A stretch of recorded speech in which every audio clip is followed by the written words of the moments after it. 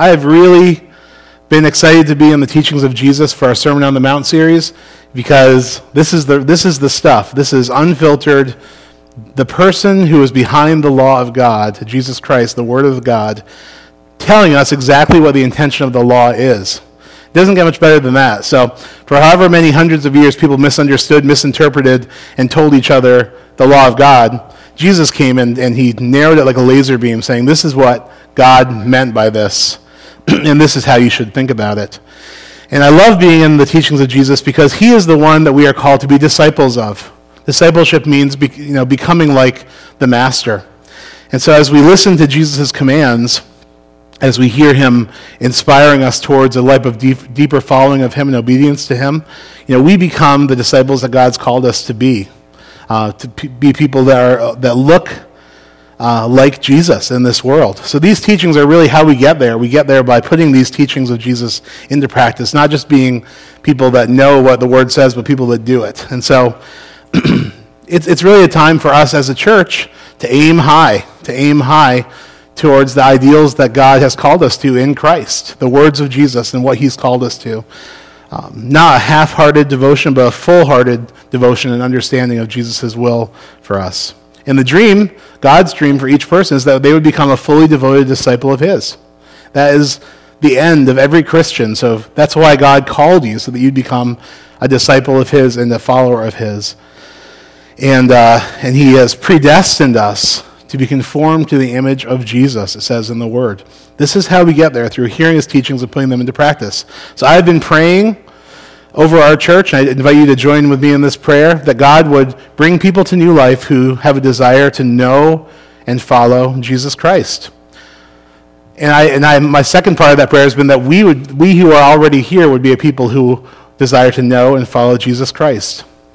Many times, those of us who have been in the church for a long time, we sort of are sidetracked and we actually don't do what Jesus says. But I'm praying that God puts that desire in our heart to follow him, to take even these hard teachings of Christ, put them into practice, and that he would draw a community of people to himself from our community who want to follow and know Jesus. My desire is that we would, each of us, be called great in God's kingdom. And Jesus says that greatness is obeying his commands and teaching other people to do the same. That's greatness in God's eyes. And really what we're doing is becoming the humanity that God always dreamed of.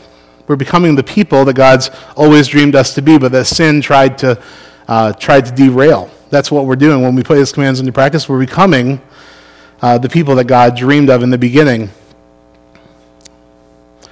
And so that's a really exciting thought to me. So this morning, once again, we have Jesus. He's on the mountain, and he is sitting in the same posture of Moses when he came down the mountain with the Ten Commandments as the lawgiver. And Jesus is giving the new law. He's giving the best explanation of what God intended in the law of Moses. And uniquely, because he is God's word, and he was with God in the beginning, and he was with God when he wrote the laws on the tablets on the mountain, he's authoritative, and people can ask him questions, and he can say, well, this is what we meant when we wrote that. I think that's such a cool thought. Jesus, the living Word of God, full authority, giving us the teachings, interacting with our questions. And still, there's many questions we have, and we interact with Jesus in that same way. But the Word from the beginning, giving us the deeper meaning of God's law. And today, we'll be looking at the deeper meaning of God's law in terms of adultery, in terms of lust and marriage. These are going to be some areas that Jesus wants to set some new standards for us in, if we might be people of God. So this is a high mark, and this is the deeper meaning of these things. The standards are high. Jesus tells us, aim high. To really seek God's ideal and his original intention as we look at these things. And he also says to strive for God's ideal with everything that's inside of us. To the extreme, make this your practice. The reality is, as we hear teachings from Jesus, even from Jesus himself, the author of the law, as we hear these teachings, built into them is the same options that the original audience had, to listen and say amen and keep following, or to turn away and walk the other direction. We have that same option as followers of Jesus today. And the reality is, some people will hear what Jesus says and they will dismiss it. They'll make some kind of allowance for that in their mind. They'll dismiss it and walk away. Whether they continue sitting in church is another matter. They might continue to stay in church, but in their heart, they're not going to be following Jesus in this way. And other people are going to hear it. They're going to be convicted, and they're going to follow Jesus further. So built into Jesus' teaching is always this choice that Jesus gives each of his children to either obey and follow or not. And Jesus did not chase after people that turned around. He was only one person. He was a busy traveling minister. He didn't really chase after people. He let people walk away even sad or troubled, but he didn't deviate from what he had said, So I think that Jesus, the Good Shepherd, now in Holy Spirit form, being that he's not limited by space and time, I think he strives with us and goes after us when we walk away.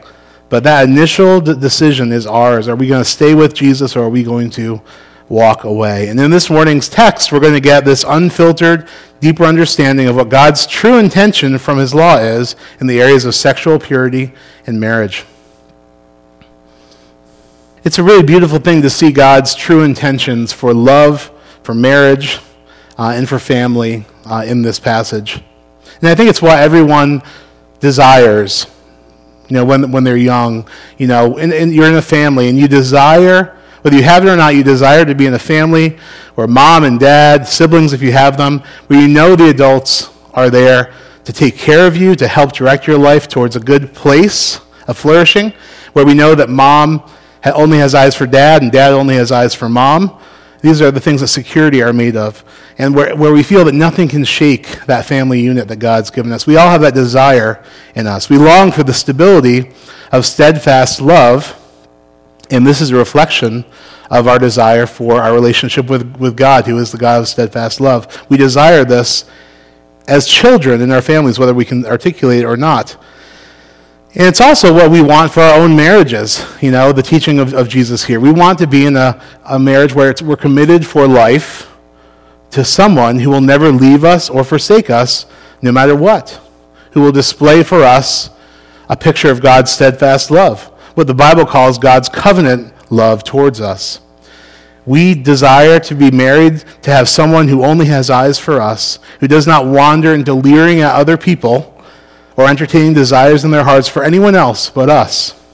We long for someone to accept and to hold us even when we are at our very worst and our least attractive state. We want that covenant faithfulness as we start out in marriage. And this is at least a small part of why God has such tough words for lust in marriage and such stringent teachings about the destruction wrought by certain things. And with this in mind, let's read this text, adultery, in verse 27 of Matthew 5. We're going to read through to verse 32. Jesus speaking says, "You have heard it was said, 'You shall not commit adultery.' But I tell you that anyone who looks at a woman lustfully has already committed adultery with her in his heart. If your right eye causes you to stumble, gouge it out and throw it away. It is better for you to lose one part of your body than for your whole body to be thrown into hell. And if your right hand causes you to stumble, cut it off and throw it away. It is better for you to lose one part of your body than for your whole body to go into hell. It has been said, anyone who divorces his wife must give her a certificate of divorce. But I tell you that anyone who divorces his wife, except for sexual immorality, makes her the victim of adultery, and anyone who marries a divorced woman commits adultery." Just as last week we talked about murder, and Jesus redefining murder as being anger, and thus, an angry person who gets to the point of calling other people fools or has contempt in their heart towards other people has committed murder in their heart before God. This week we see a similar idea from Jesus. Jesus says You have heard it said, do not commit adultery, the seventh commandment of the Ten Commandments. But I tell you that anyone who looks at a woman, and we could flip that, anyone who looks at a man lustfully has already committed adultery with him or her in his heart. So just as Jesus redefined murder, he now redefines adultery according to the condition of one's heart, not simply the action that everyone knows is adultery. So to the one who holds lust in their heart towards a person who is not their lawfully married husband or wife, that person, says Jesus, is an adulterer. Jesus' original audience would have considered intimate relations with someone other than their spouse to be adultery, which is what was taught in the law of Moses. There would have been no question about that. But just as with murder, Jesus redefines adultery as a deeper place, a deeper level, so that just as anger and contempt is murder, so now lust towards someone who is not your spouse is adultery. And this is a hard teaching and a high bar that Jesus calls us to. And in this case, we're wondering to ourselves as we read this, how seriously does Jesus want me to take this redefinition and this new command to not lust after somebody? And we are taught by Jesus himself the measures we should take when he says that we are to, metaphorically, remove the source of our lustful desires. Here's what it says. If your right eye causes you to stumble, this is in the context of lust, gouge it out and throw it away. It is better for you to lose one part of your body than for your whole body to be thrown into hell. And if your right hand causes you to stumble, cut it off and throw it away. It is better for you to lose one part of your body than for your whole body to go into hell. And Jesus says these things directly after redefining adultery to be lusting after a person who is not your spouse. So it really couldn't be more clear that the follower of Jesus, who's not going to turn around and walk away from him, they're supposed to take extreme measures to deal with this issue. Many times people don't take this sin seriously, just like they don't take anger seriously. It's to their detriment. We must deal with sin severely, and particularly the sins that Jesus says and emphasizes in his teachings. Because if we don't deal with these things severely, they will deal severely with us, it has been said. As I said last week, we hate to think about this, but we become little by little over time, different types of people altogether, depending on how we train ourselves. It's not just that people, it's not just chemical imbalances that changes a person in their personality. There are choices we make that have ramifications, and we change over time depending on how we act. And just as holding anger and contempt in our hearts changes us into different people who are angry and people who are murderous in our hearts, so lust, if entertained, will change us into different people as well. And the change is not a positive change. This is not something you want. Over time, as people lust, according to Jesus, they become in danger of the fires of hell. That's a hard word. Of uselessness and brokenness and damage to themselves and to other people, suitable for nothing. So Jesus advises us strongly to deal with our lust issues head on, recognizing that it is actually adultery and cutting out whatever is needed in order to take responsibility for it and rid ourselves of it. This is Jesus' word to us. Deal with it in an extreme way, up to but not including gouging out your right eye and chopping off your right hand. I'm assuming that that's not what Jesus wants us to do literally, or there'd be a lot of eyeless, handless people in here right now.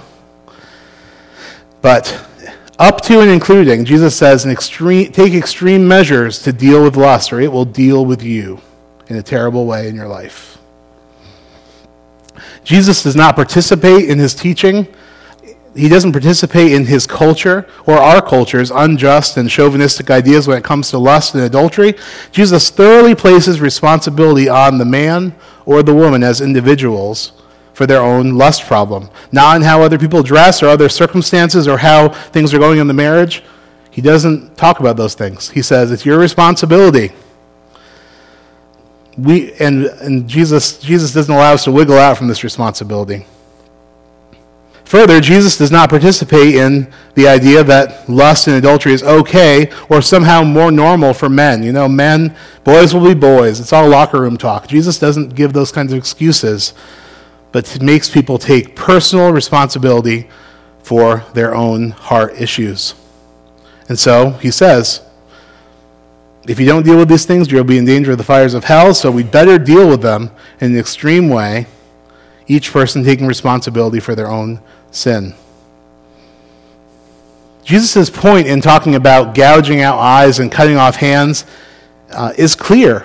It's just an extreme thing that you do to deal with an extreme problem that you may or you might not have walked in agreeing that this is an extreme problem, but Jesus is telling you that it is. That's something that will destroy you from within. Part of following Jesus, we talk about it being a walk of faith. Sometimes we just don't see things as they are or feel them as they are. So we think, anger in the heart, that's not so bad as long as they don't hurt somebody. It doesn't hurt anybody.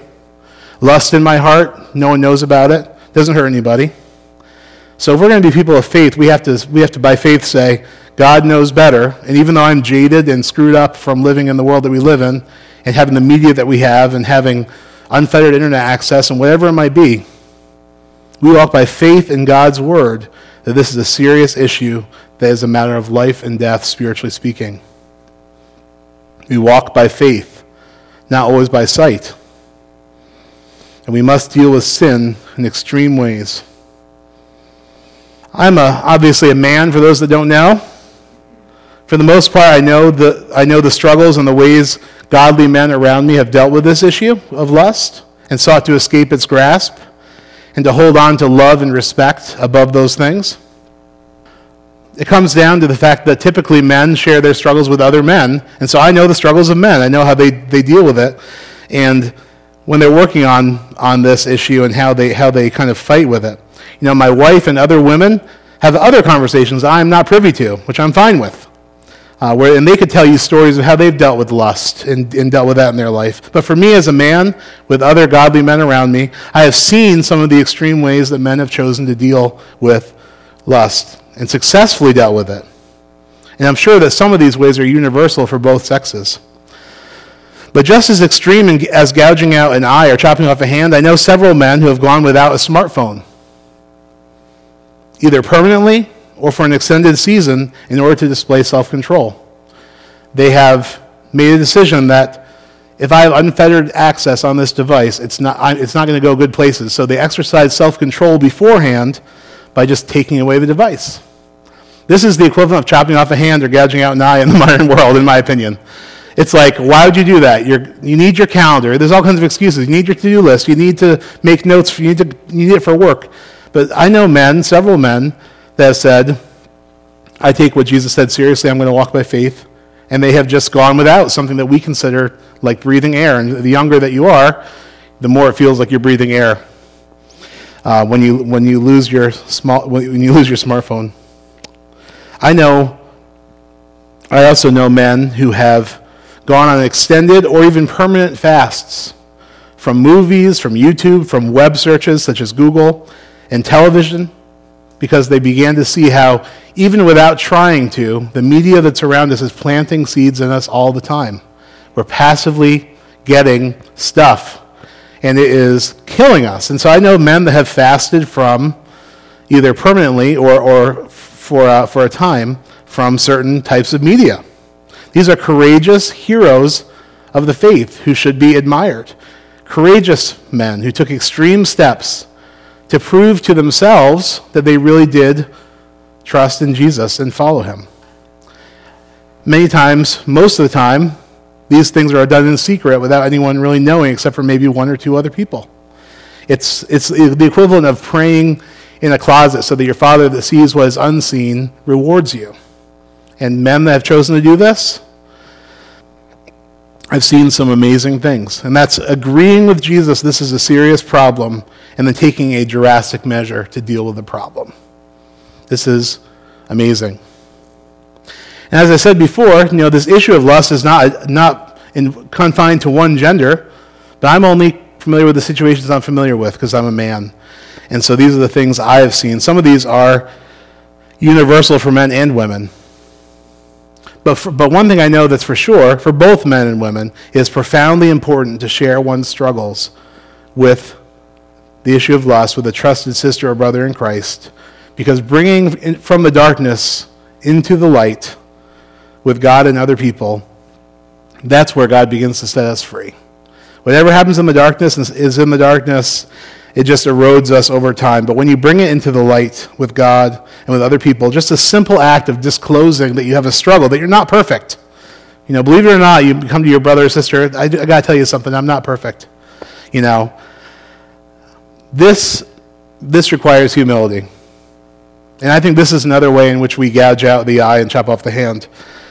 I think that exposing to a brother or sister that we're struggling, depending on our gender, for appropriateness, sharing that, being humble and saying, I'm not perfect, I struggle with this, I'm currently struggling with this, I need your help.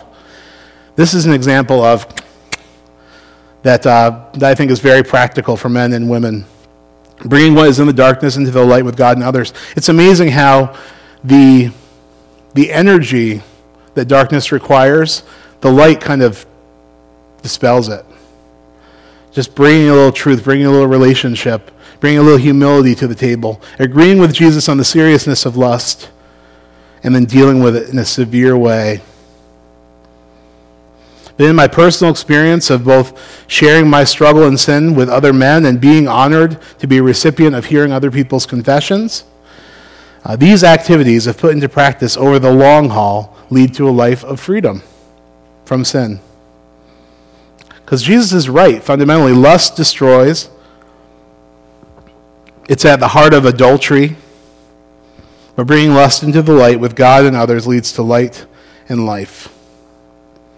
So those are some examples, but however one chooses to combat lust, adultery, as Jesus calls it, the biblical teaching is that we must do it in an extreme way, anything up to the point of the metaphorical gouging of eyes and chopping of hands should be in play. There is just no room in the Christ follower's life for excuses, they're cultural or personal. There just is no place for that in our lives. We have to get it right. It should be pointed out that looking at, staring, gazing at one's spouse is encouraged, even celebrated by the Bible. Many people talk about how Christians are really sexually repressed and all these kinds of things. The fact is that we're trying to preserve the gift of sexuality and love and keep it in one safe place where we have a covenant partner who's going to be there the next day and the next day and the next day. And when you die, he's going to be holding your hand on your deathbed if you're so lucky as to live for a long time. But staring at one's spouse is a delightful, celebrated thing in the Bible, in the Jewish world of Jesus. Song of Songs. It's a book that is all about men and women gazing at each other and describing what they see, but they're married. They're not leering at each other without commitment, but they are loving each other and seeing what God's given them and enjoying this full light of the gift that God's given them. This is not what lust is like. And lust is dark. It leads to worse conditions the longer it's entertained. And it must be done away with severely for the person who wants to follow Jesus. And there is no I've gone too far and can't go back situation with Christianity. Our God is a redeemer. And so no matter where you've been or what you've done, it applies to the whole sermon, any sermon.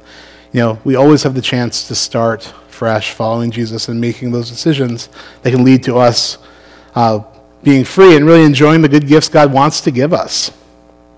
So there's just 2 more sentences left from the Bible that we're going to read. We'll finish out today's look into Jesus' teaching. But these 2 sentences are kind of a doozy. This is about divorce. So in Matthew 5:31, it says, "It has been said, anyone who divorces his wife must give her a certificate of divorce. But I tell you that anyone who divorces his wife except for sexual immorality makes her the victim of adultery, and anyone who marries a divorced woman commits adultery. So this is yet another hard, strong teaching on what Jesus sees as being the permanency of marriage.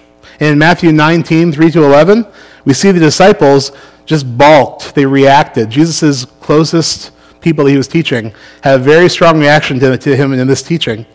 Listen to what Jesus says in Matthew 19 and then to the reaction of the disciples. Some Pharisees came to Jesus to test him. They asked, "Is it lawful for a man to divorce his wife for any and every reason?"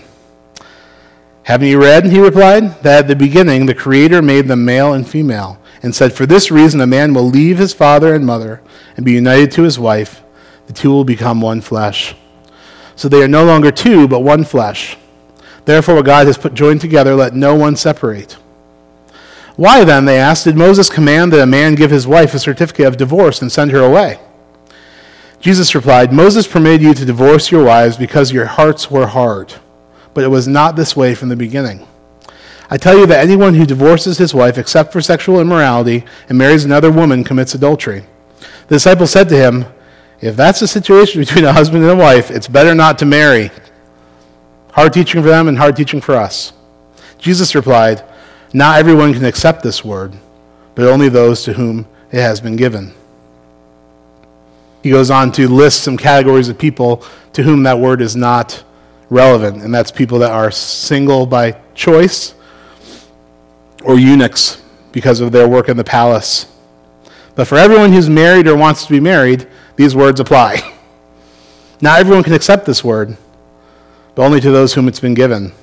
Those who desire to be married, those who are married. So in both of our passages, in Matthew 5:31 and 32, as well as Matthew 19:3-11, Jesus reiterates the same teaching.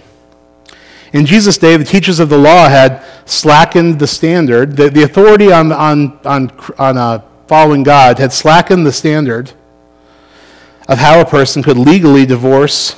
And in their society, as it was structured, this way of doing things hurt women immensely.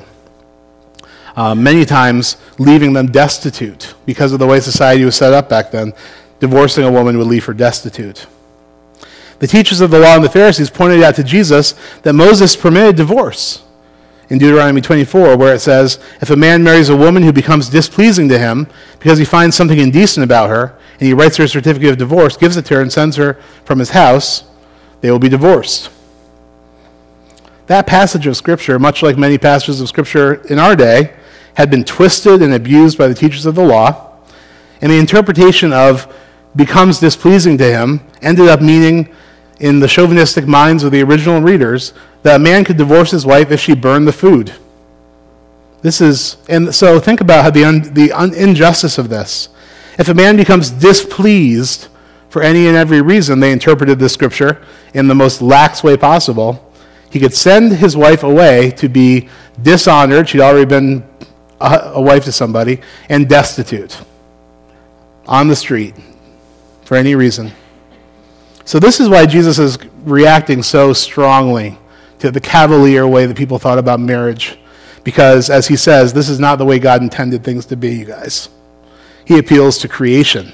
He appeals to the original intention. You were the Word at the beginning. The Word at the beginning with God. His intention was that men and women get married and stay married for life. That was his intention.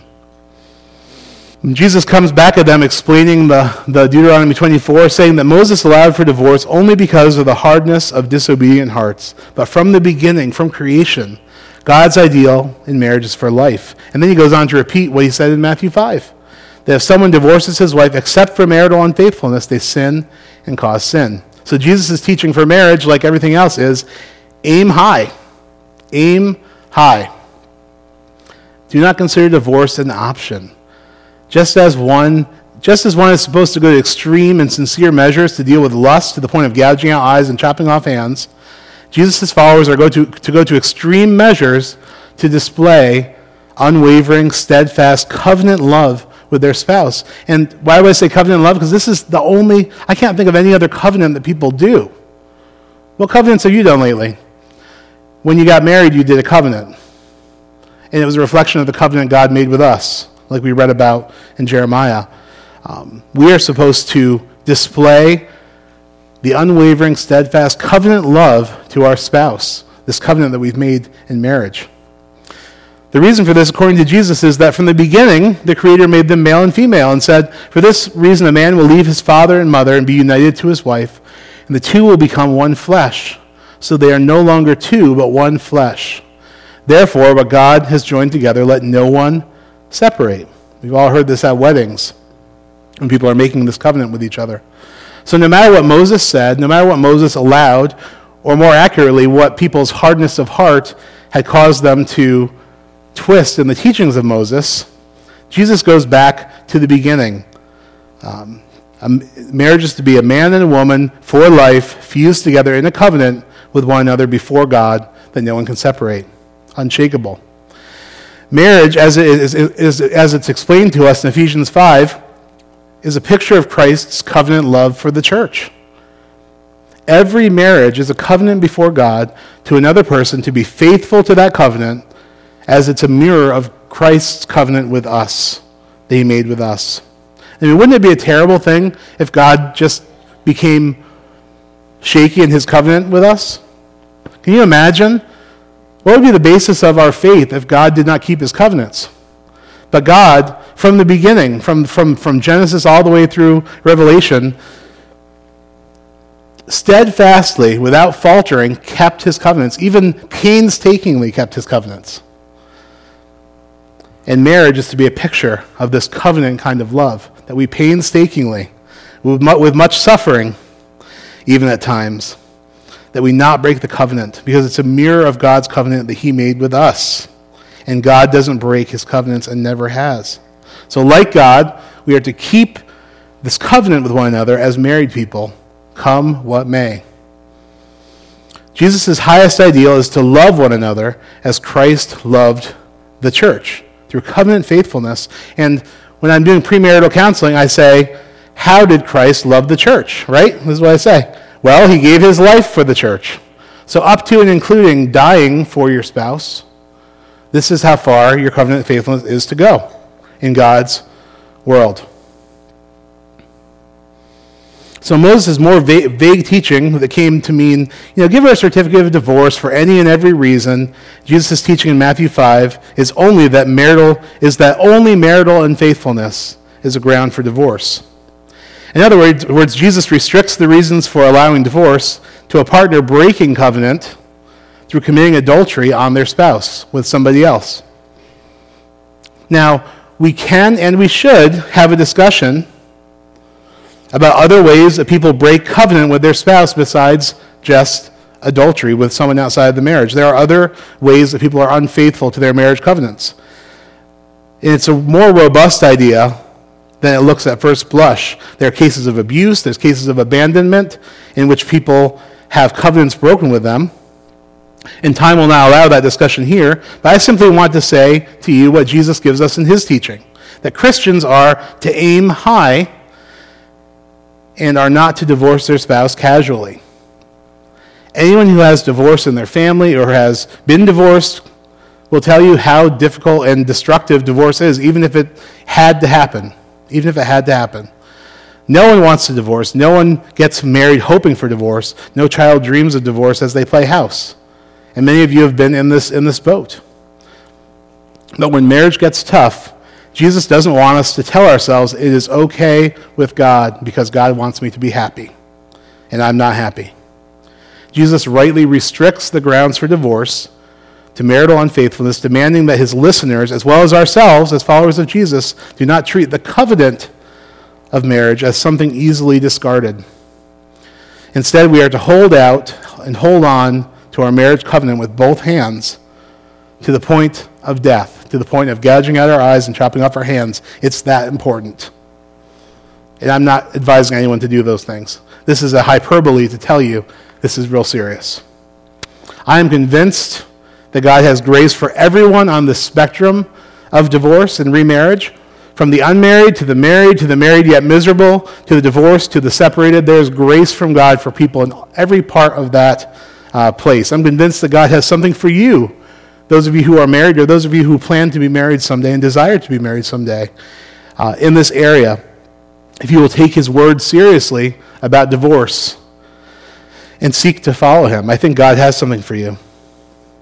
And maybe one of the things it has for you is bringing brothers and sisters in Christ into your struggle if you're married. The simple act of humility, saying, we're not perfect. We're surprised, everybody. The simple act of humility, it falls short of gouging eyes and chopping off hands, so it's completely appropriate. But it's extreme. It's big. And what Jesus wanted to do when he taught him these things is the same thing I want to do, to end a widespread, casual view of divorce that's in our culture and our Christian culture. Starting with the church. The problem is not out there almost 97.8% of the time. The problem is in here. So let's not point fingers out there, let's point fingers in here, and let's come together and build each other up and help each other to follow Jesus. Julie's going to come up and close us in a worship song. But I just invite you to receive grace from God. Jesus is calling us to look at his teachings about lust, look at his teachings about divorce and marriage, and to take them at face value and ask God how to apply them to our lives. And I'm convinced anywhere on the spectrum, from being unmarried to being divorced or remarried, there's grace for you this morning from God. If you desire to follow him, desire to throw off the things that entangle you and to just say, no, Jesus, I'm going to take you at your word. So let's receive grace from God. Father God, that you would allow us to become in this season fully devoted disciples of Christ, who takes you at your word, who lives by faith, who walks in the light with you and with other people, who exemplifies the true humanity that you died to bring about in the kingdom of God. Lord, help us to find the grace to follow you, to obey you, to love one another. Whatever you put in each heart to do in response to your word today, I pray that that would be followed through, that it would be done.